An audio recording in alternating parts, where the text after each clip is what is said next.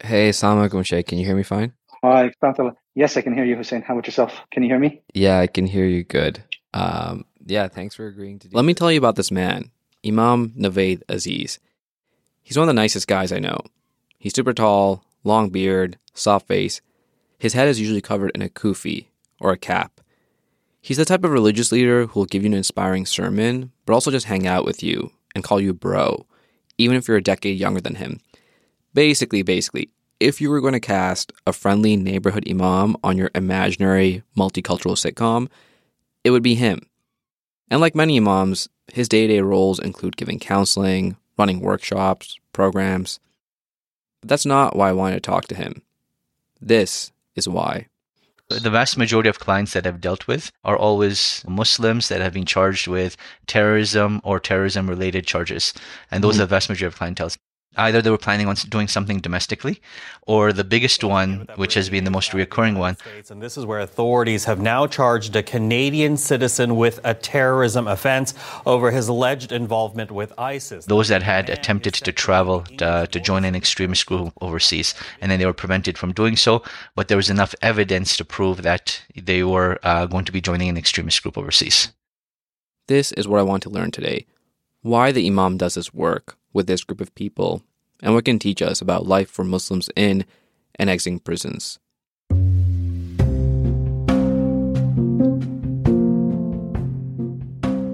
Before I tell you the story, I just want to say, hey, salam, it's Hussein, coming to you from Edmonton, Alberta, where we turn 25 degrees northeast to face the Qibla in Mecca. This is a podcast about Muslim life here in Canada, where every season we pick a theme and use it to explore this experience through people's true stories of navigating that theme. For Season 1, we're focusing on stories about Muslim encounters with the federal prison system. Our first two episodes told the tale of Liban, a writer and poet, who about a decade ago spent some time in prison. We heard about why and how that happened and the impact that's had on his life. The person whose story we're focusing on today, though, is Imam Navaid, who also has experience in the world of incarceration, but on the other side of the bars. By the way, if there's terms you hear in this episode that you don't quite understand, you can check out the transcripts on our website for translations. That'll be linked in our show notes. So let's get started by winding back in time and letting Imam Navaid tell us how this all even began.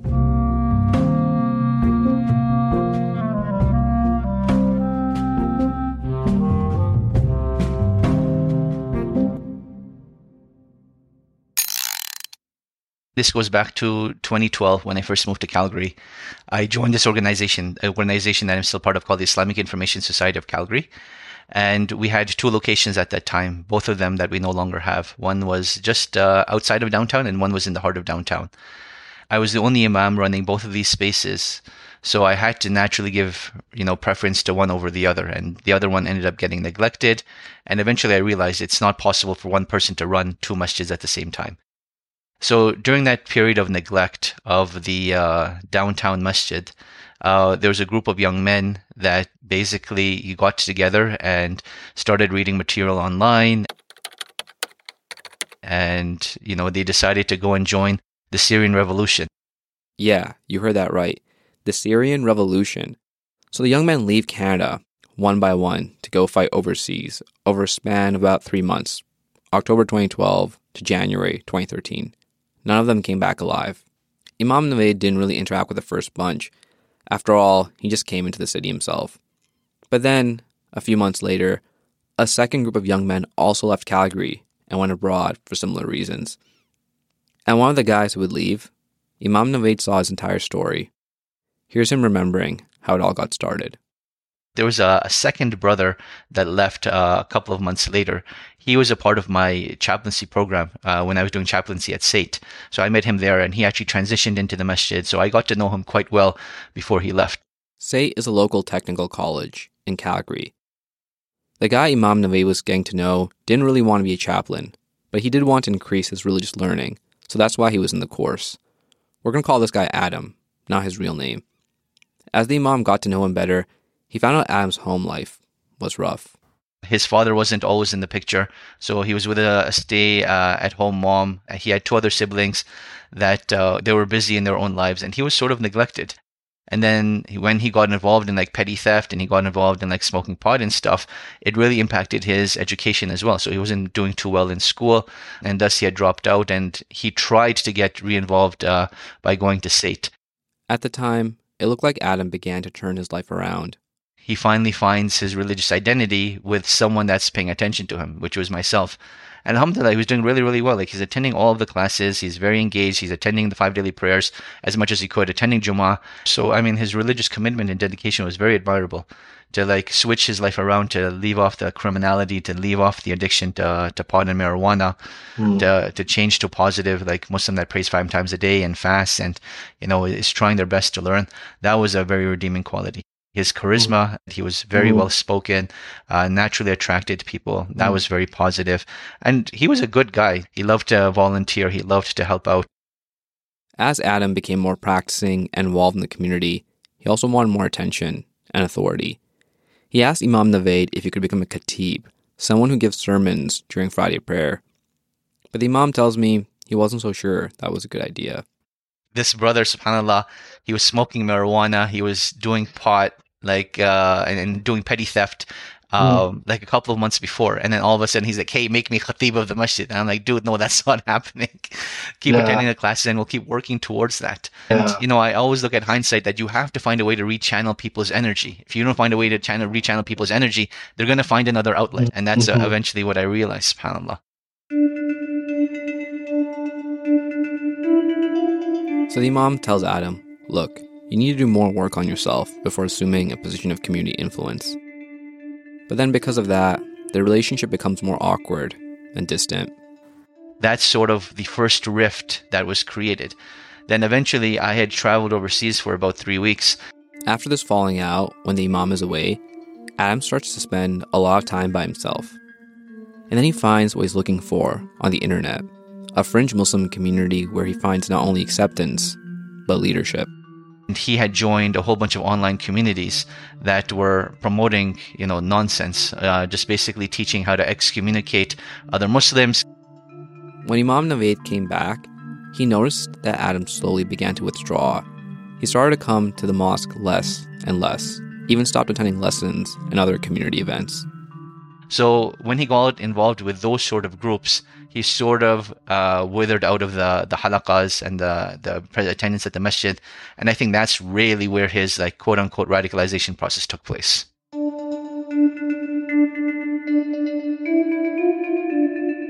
Imam Navaid also noticed that Adam began posting weird, aggressive things on social media. But the Imam himself was new to the city and the role of being a leader there. He wasn't sure what to do. I eventually saw him leave the mosque and I knew something was wrong. I knew something wasn't right, but I had no evidence of it. And again, I didn't know who to speak to and who to turn to. Who do you call in that situation? What are you going to, if you call the police, what are you going to tell them that, yes, this person used to attend the mosque. They're no longer attending the mosque. They're up to some shady activity on Twitter. What are they going to do with that information, right? So then the Imam tries reaching out to Adam to see if he can advise him or patch up this rift between them. But he was not interested. He was just interested in debating. He's like, here's a topic we're going to debate. And I'm like, dude, I don't want to debate. This is not, some, Oxford debates thing that we're doing. Yeah. This is from one brother to another. I'm just concerned. But he would never have it. Eventually, Adam stopped coming to the mosque altogether and vanished. He left the city, probably the country. For a while, no one knew exactly where he was, until Vice News managed to track him down as a member of ISIS. They did an episode on him. That's how one day, when Imam Navaid was browsing the internet, he found out about what happened to Adam. Vice News got in touch with him and basically put him on their show. There's an episode that they did with him, and it's just crazy. It was one of the wildest things that I ever saw. This is a message to Canada and all the American Tawagheet. We are coming and we will destroy you. After Sham, after Iraq, after Jazeera, we are going. And that was the first time you learned about it? That he had actually done it and he had gone overseas, yes.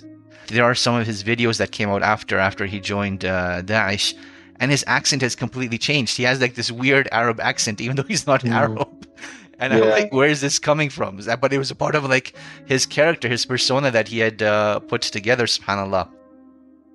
I asked him how he felt when he came across the news. As Muslims, we're not meant to swear, but in my head, all these sirens of swearing are going off. I'm like, what are you doing? Why are you doing this?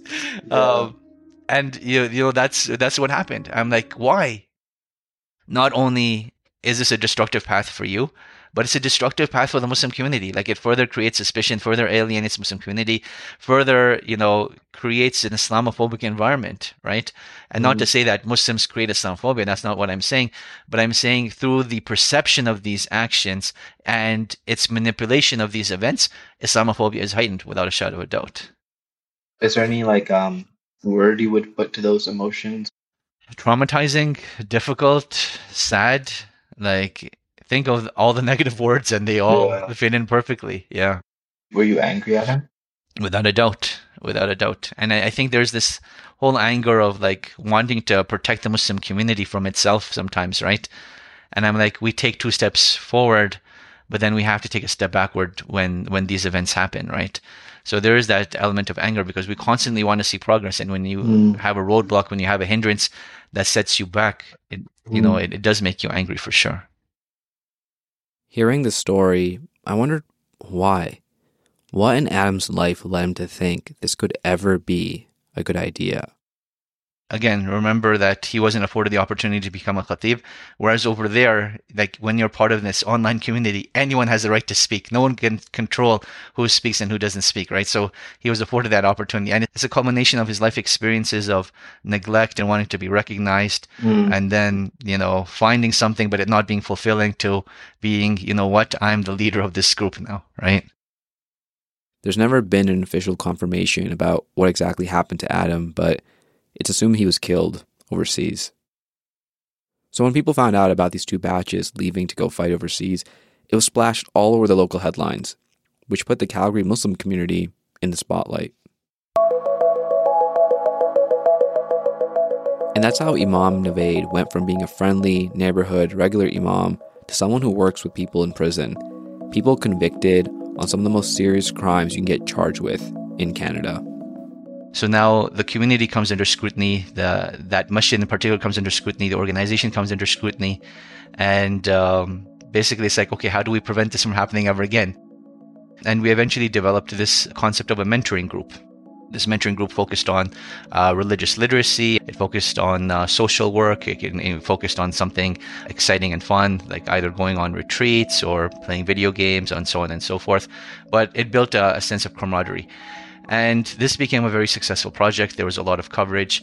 So the positive that came out of that, there were positive relationships that were built with greater non-Muslim community, with government, with law enforcement, with policymakers, and so on and so forth.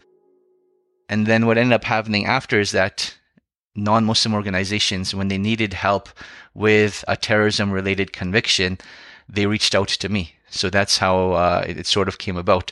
So around 2015, 2016, that's when I started getting external referrals of going into the prisons and, meeting with individuals, assessing their cases and seeing, how we could help them in their reintegration, rehabilitation process. And that's how Imam Navaid went from being a friendly, neighborhood, regular Imam to someone who works with people in prison, people convicted on some of the most serious crimes you can get charged with in Canada. The Imams worked with other men like Adam, guys in their mid-20s to 30s from broken homes or countries the Canadian military has intervened in. For one reason or another, they end up socially isolated or struggling with mental illness. And eventually, the only form of community that you're able to create is in a community online. And that community online, if you don't have deep grounded knowledge of Islam, and you already have emotionally riled up thoughts in terms of what is happening in your country, it's very easy to be groomed online. Like it happens all the time, not only just for, terrorism related charges, but even, grooming for sexual exploitation, for other things. It happens all the time. And these groups, they target the vulnerable, right? They're experts at their craft. These groups will then encourage the men to plan a domestic attack or to go overseas to fight. and you end up getting locked up for a very long period of time, depending on what your target is. And then because you have this target on your back of being Muslim in the post 9/11 world, charged with terrorism charges, you are literally treated inhumanely going in, not only by the system, but even by the other inmates, right? Oftentimes what we fail to realize, when you have individuals that have had lifelong trauma, they've had generational trauma, they've had, Islamophobic experiences upon coming into Canada. Again, these are not justifications, but this is trying to understand where is this person coming from and how did they get to where they are, feeling extreme isolation, having a very, preliminary and basic understanding of the religion. So that's easily manipulated and presented to them and basically told that, you know what, if you do this and you die, you're guaranteed Jannah, right? And if you're successful, you would have helped the deen of Allah subhanahu wa ta'ala and you will be one of its great heroes. Like, it's so easy to get caught up in that vernacular. After they're charged and imprisoned, some of these men will meet people like Imam Navaid as part of their rehabilitation. So in terms of the actual sentencing, some of them can be sentenced for up to 25 years, which is considered life. But then most of them will get out on good behavior and them showing progress. So if they're completing like an educational degree, if they're part of like a regular counseling service, if they haven't done anything nefarious while they're inside, their sentences will be reduced during that time. Here's the interesting thing. Like, I'll work with individuals while they're incarcerated. And then once they are released from incarceration, it's pretty much up to them if they want to continue talking to me and meeting with me. It's no longer like mandated. It's no longer going to reflect on the record as progress or anything, because this is just what they want to do. So I would say 9 out of 10 times, people will follow up even after they're released. They just want connection and they just want guidance. It's clear that Imam Navaid is a highly empathetic person. He's able to work with types of people no one in our community even wants to touch. And while that's admirable, I can't lie, it's also difficult for me to fathom. I mean, these types of people make regular Muslims like me, or maybe even you, or your neighbors, look bad. They heighten tension between us and our communities, and contribute to an atmosphere of anti-Muslim hostility. On top of that, the number one victims of extremism in the Muslim world with these overseas fighters and the groups they belong to are other Muslims. So I couldn't help but wonder why. Why would anyone, especially another Muslim, care about the rehabilitation and integration of these men? The Imam's been thinking about that too, for almost a decade. And here's what he has to say about it. At the end of the day, a country has a responsibility towards its citizens, and that's what I want to build off of. Just like a country has a responsibility towards its citizens to take care of them and save them, we as a Muslim community have a responsibility to our ummah to help these people. Firstly, in the prevention space, where if we can prevent people from going down a path of destruction, we want to do that. But then even after a crime has been committed, we help them rehabilitate and reintegrate, right? The Prophet ﷺ, he tells us that help your brother if he's the zalim or madloom.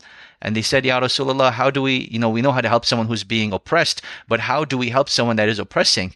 And then the Prophet ﷺ tells them by advising them and by making dua for them, and helping them, right? To see the error of their ways.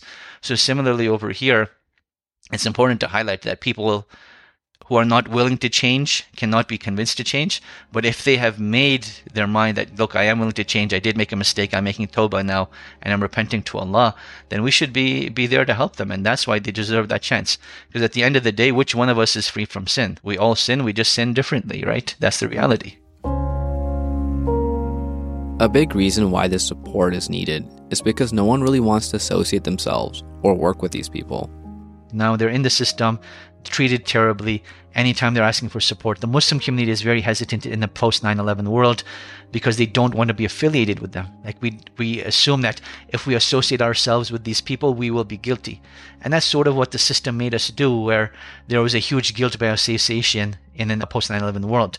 So completely isolated and cut off from the Muslim community. And that's how their story continues, subhanAllah, that they feel abandoned, they feel neglected, they want to rectify their mistake, but they're not afforded the opportunities or the avenues to fix those mistakes. I asked Imam Navaid what he meant by them being treated horribly by the system, and he tells me the story of one man who was involved in non-violent crimes before converting to Islam. As a part of his spiritual journey, he wanted to move abroad to a Muslim country to learn the religion and stay away from bad influences. This man was struggling with guilt over his record. When he wanted to travel, informants flagged him. They basically used entrapment techniques to convince and encourage him to change his intention from just immigrating to fighting overseas. They told him that's how he could redeem himself, not through changing his life, but fighting for the global Muslim community.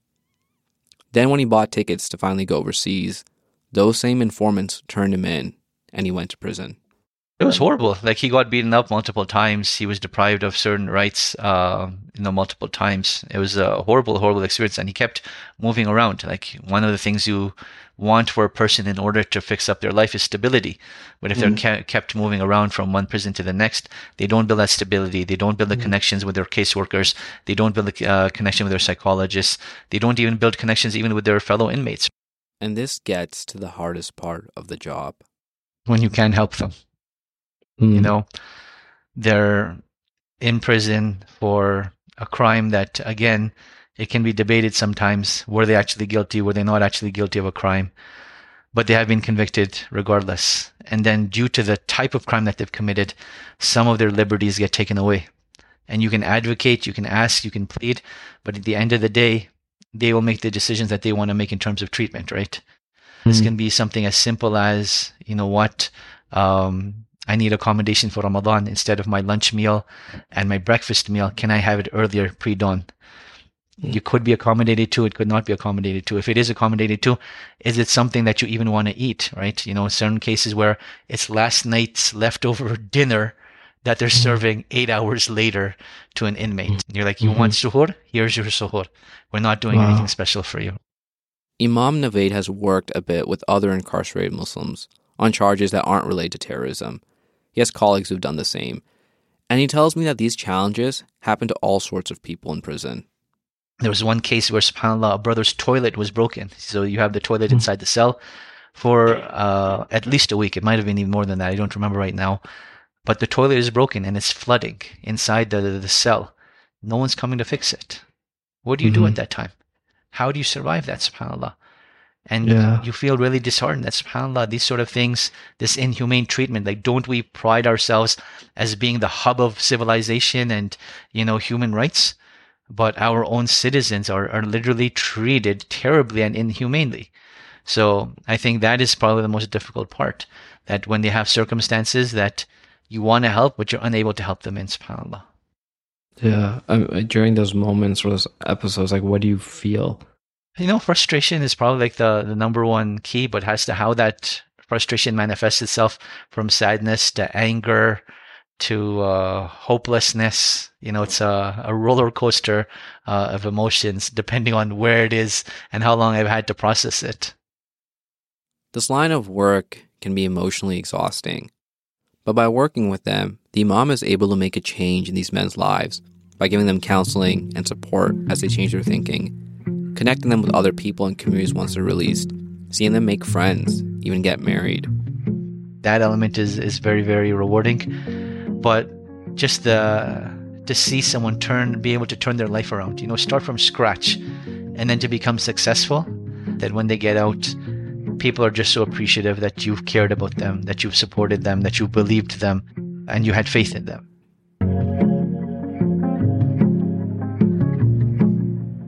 So far, we've heard about how and why Imam Navaid got into this line of work, and some of the experiences of people in jail he's encountered. But remember, he also supports people when they get released. And so as we talk, he tells me how incarceration can stay with a person. Here's one story he shared of someone with a record who finally got a job, but with a hitch. A brother used to work at a construction site, and he told his employer in advance, before he even went to the hiring agency, that, look, prayer is very important to me. And, you know, the agency said that we'll try our utmost best to accommodate your religious needs. But once you get hired, the construction company didn't care. They're like, look, you have a 10-minute break. What you do with it is up to you and your time. But you can imagine 10-minute break, like every 6 hours or something like that. You have to use the bathroom. You have to just like relax and decompress, and then trying to fit in salah at the same time. And then obviously on the construction site, there's no real safe place to pray, right? You have the construction site and you have the porta potty, and that's pretty much about it. So, the brother was just complaining and telling me, like, what do I do in this situation? Like, you're leaving at 4 o'clock in the morning, coming back at like 6 o'clock at night. All 5 daily prayers are gone, subhanAllah. Even if a person does manage to get a job, there's other hurdles for them when they get released, like having their license taken away, or losing access to their health card and other important documents which you need a permanent address for. This happens a lot to the people Imam Navaid has worked with. And because of the seriousness of their charges, some of them even get banned from accessing major banks. But the Imam tells me that when someone's been away from society for years, the biggest impacts aren't always about finding work or documentation. It's about how other people treat and react to you, especially in close-knit communities like the Muslim one. This is, I think, the crux of what we need to discuss. So when an individual comes out, you have to imagine that they've been completely alienated from society. They show up at the masjid, and, the first thing a person asks you, oh, where are you from? And, what do you do? Things like that. And unless you have like something prepared, it's a very awkward conversation. Because how do you tell someone, yeah, I was in prison? Whether you're innocent or guilty is irrelevant. But as soon as you tell someone you've been in prison, you have like this big red flag on your head that I need to be careful of you. So you try to make up a story, but people can tell when you're being disingenuous. Like your body language just completely gives it away. So dealing with that stigma is very, very important. And I think this is why if you can build a relationship with a chaplain or an imam while you're incarcerated, that process when you get out is so much easier. Even if someone released does get access to community support, because they've been in a very different environment for a long time, the way they interact with others outside can be, well, awkward and difficult. Imam Navaid, he's seen this firsthand. In TV, when you watch someone come out of prison, you'll see that the first time they're eating, they like cover their food around with their arms to make sure no one takes their food. And that's not a conscious thing. That's just, how you become when you're inside prison. You're very protective, very defensive, very skeptical of people. So the way that you interact, the way that you conduct yourself is very conducive to survival mode in prison. Whereas when you get out, you're not in survival mode for the most part.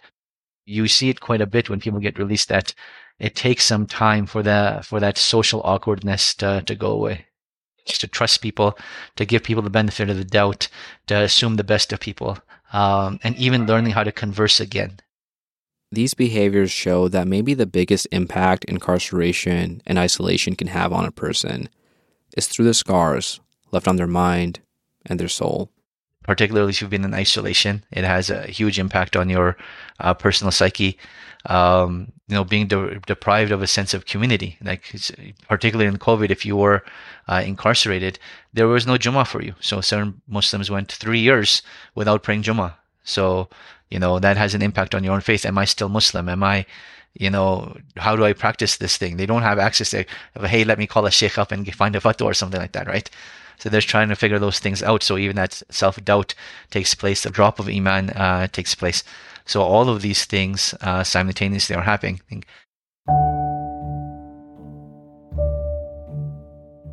As I spent time with him, I began to understand not only Imam Navaid's journey of how he got into this work, but why there's a continuing need for it.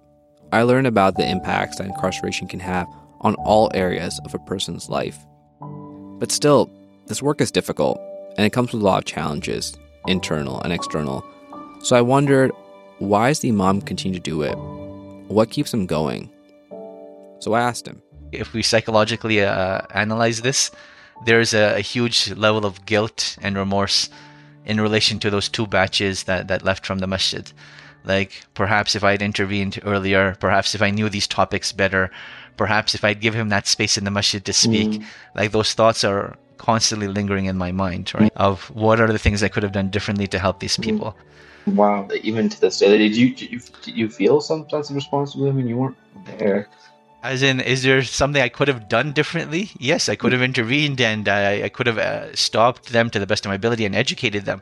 But I didn't have the tools. Like, part of it was, that's their problem, their issue. Maybe I shouldn't get involved. The second part of it is I had no idea they were going to go overseas. Like, I only learned about the group after the fact that it happened. Yeah. But before that, there were, discussions of these brothers being troublemakers in the masjid. And again, maybe it was lack of will, lack of confidence, lack of desire of confrontation. I don't know if there's anything could have done differently to convince them. That's only something that Allah subhanahu wa ta'ala knows. But in all situations, a greater effort can always be made. When Imam Naveh talks about not having the tools, you have to keep in mind he wasn't a seasoned religious leader at the time. And part of that struggle was that the position of Imam itself, it's a fuzzily defined one that's not often standardized and comes with varying levels of training. He explains it like this. This is like part of a bigger issue is like, what qualifies you to become an imam? So when I came into that position, yes, I had an Islamic studies background. Yes, I had done some basic marital counseling training. But beyond that, I had no experience of leading a community. I had no experience of working with youth on a formal level, right? So when those cases happened, there is a sense of accountability that I hold myself to, that, I wasn't afforded the opportunity to learn those things. But I want to make sure that as new imams are trained, as new imams do come into the community, we make sure that they have all the skills that they need. We make sure that they're well prepared, and we make sure that they hold themselves accountable as well, right? At the end of the day, we are all accountable to Allah subhanahu wa ta'ala. كُلُّكُمْ رَاعٍ وَكُلُّكُمْ مَسْئُولٌ.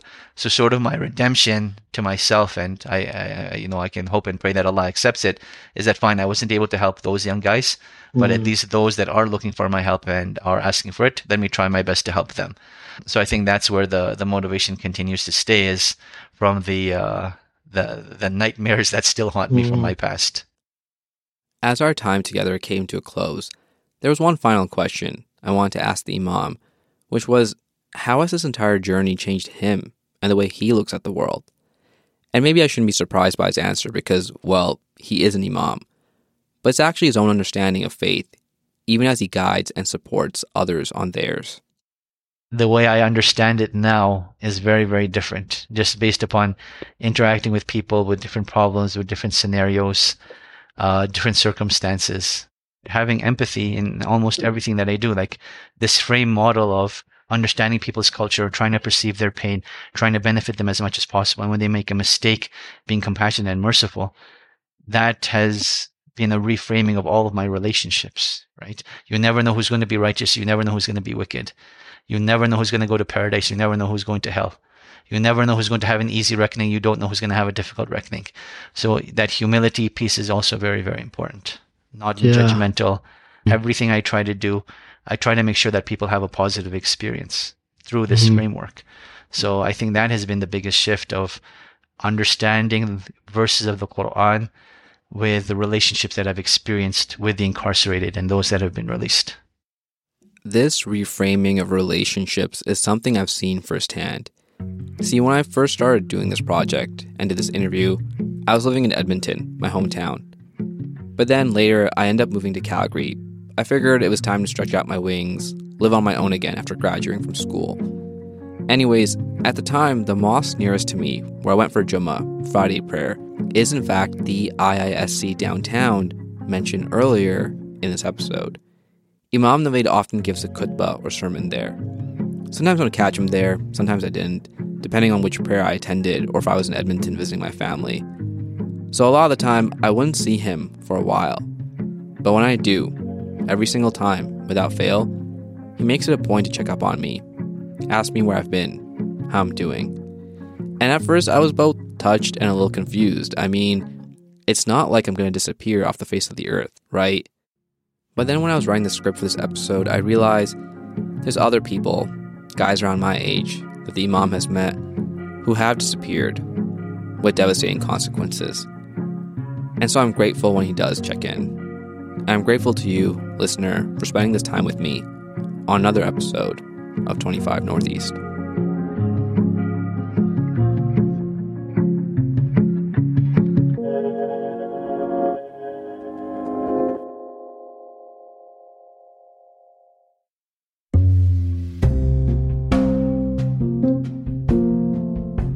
This has been another episode of 25 Northeast. A big thank you to Imam Navaid Aziz for taking the time to share his story with us. This episode was produced by myself, Hussein, with editing and supervision by Toba Khalifa. The wonderful sound design and audio editing comes from Ramatul Sheikh. And another thank you to journalist Basant Matar, who gave invaluable mentorship and feedback on an early draft of the episode. If you enjoyed this podcast and think telling stories about the Canadian Muslim experience are important, then please consider helping out the show by sharing it with a friend and following us on Spotify, Apple Podcasts, or wherever you get your shows. You can also listen to all of our episodes on our website with a transcript that's in the show's description notes. This podcast is a production by Islamic Family, a social services organization based in snowy Edmonton, Alberta. If you or someone you know is struggling with mental health issues, food insecurity, or some of the other things we talked about on today's episode, and you're in the Edmonton area, you can check out our website, islamicfamily.ca, to see our services and see if we can support you or someone you know. We also have a helpline number with the hours there. Thanks again for listening. I'm Hussein. I'll see you next time on 25 Northeast, a podcast by Islamic Family.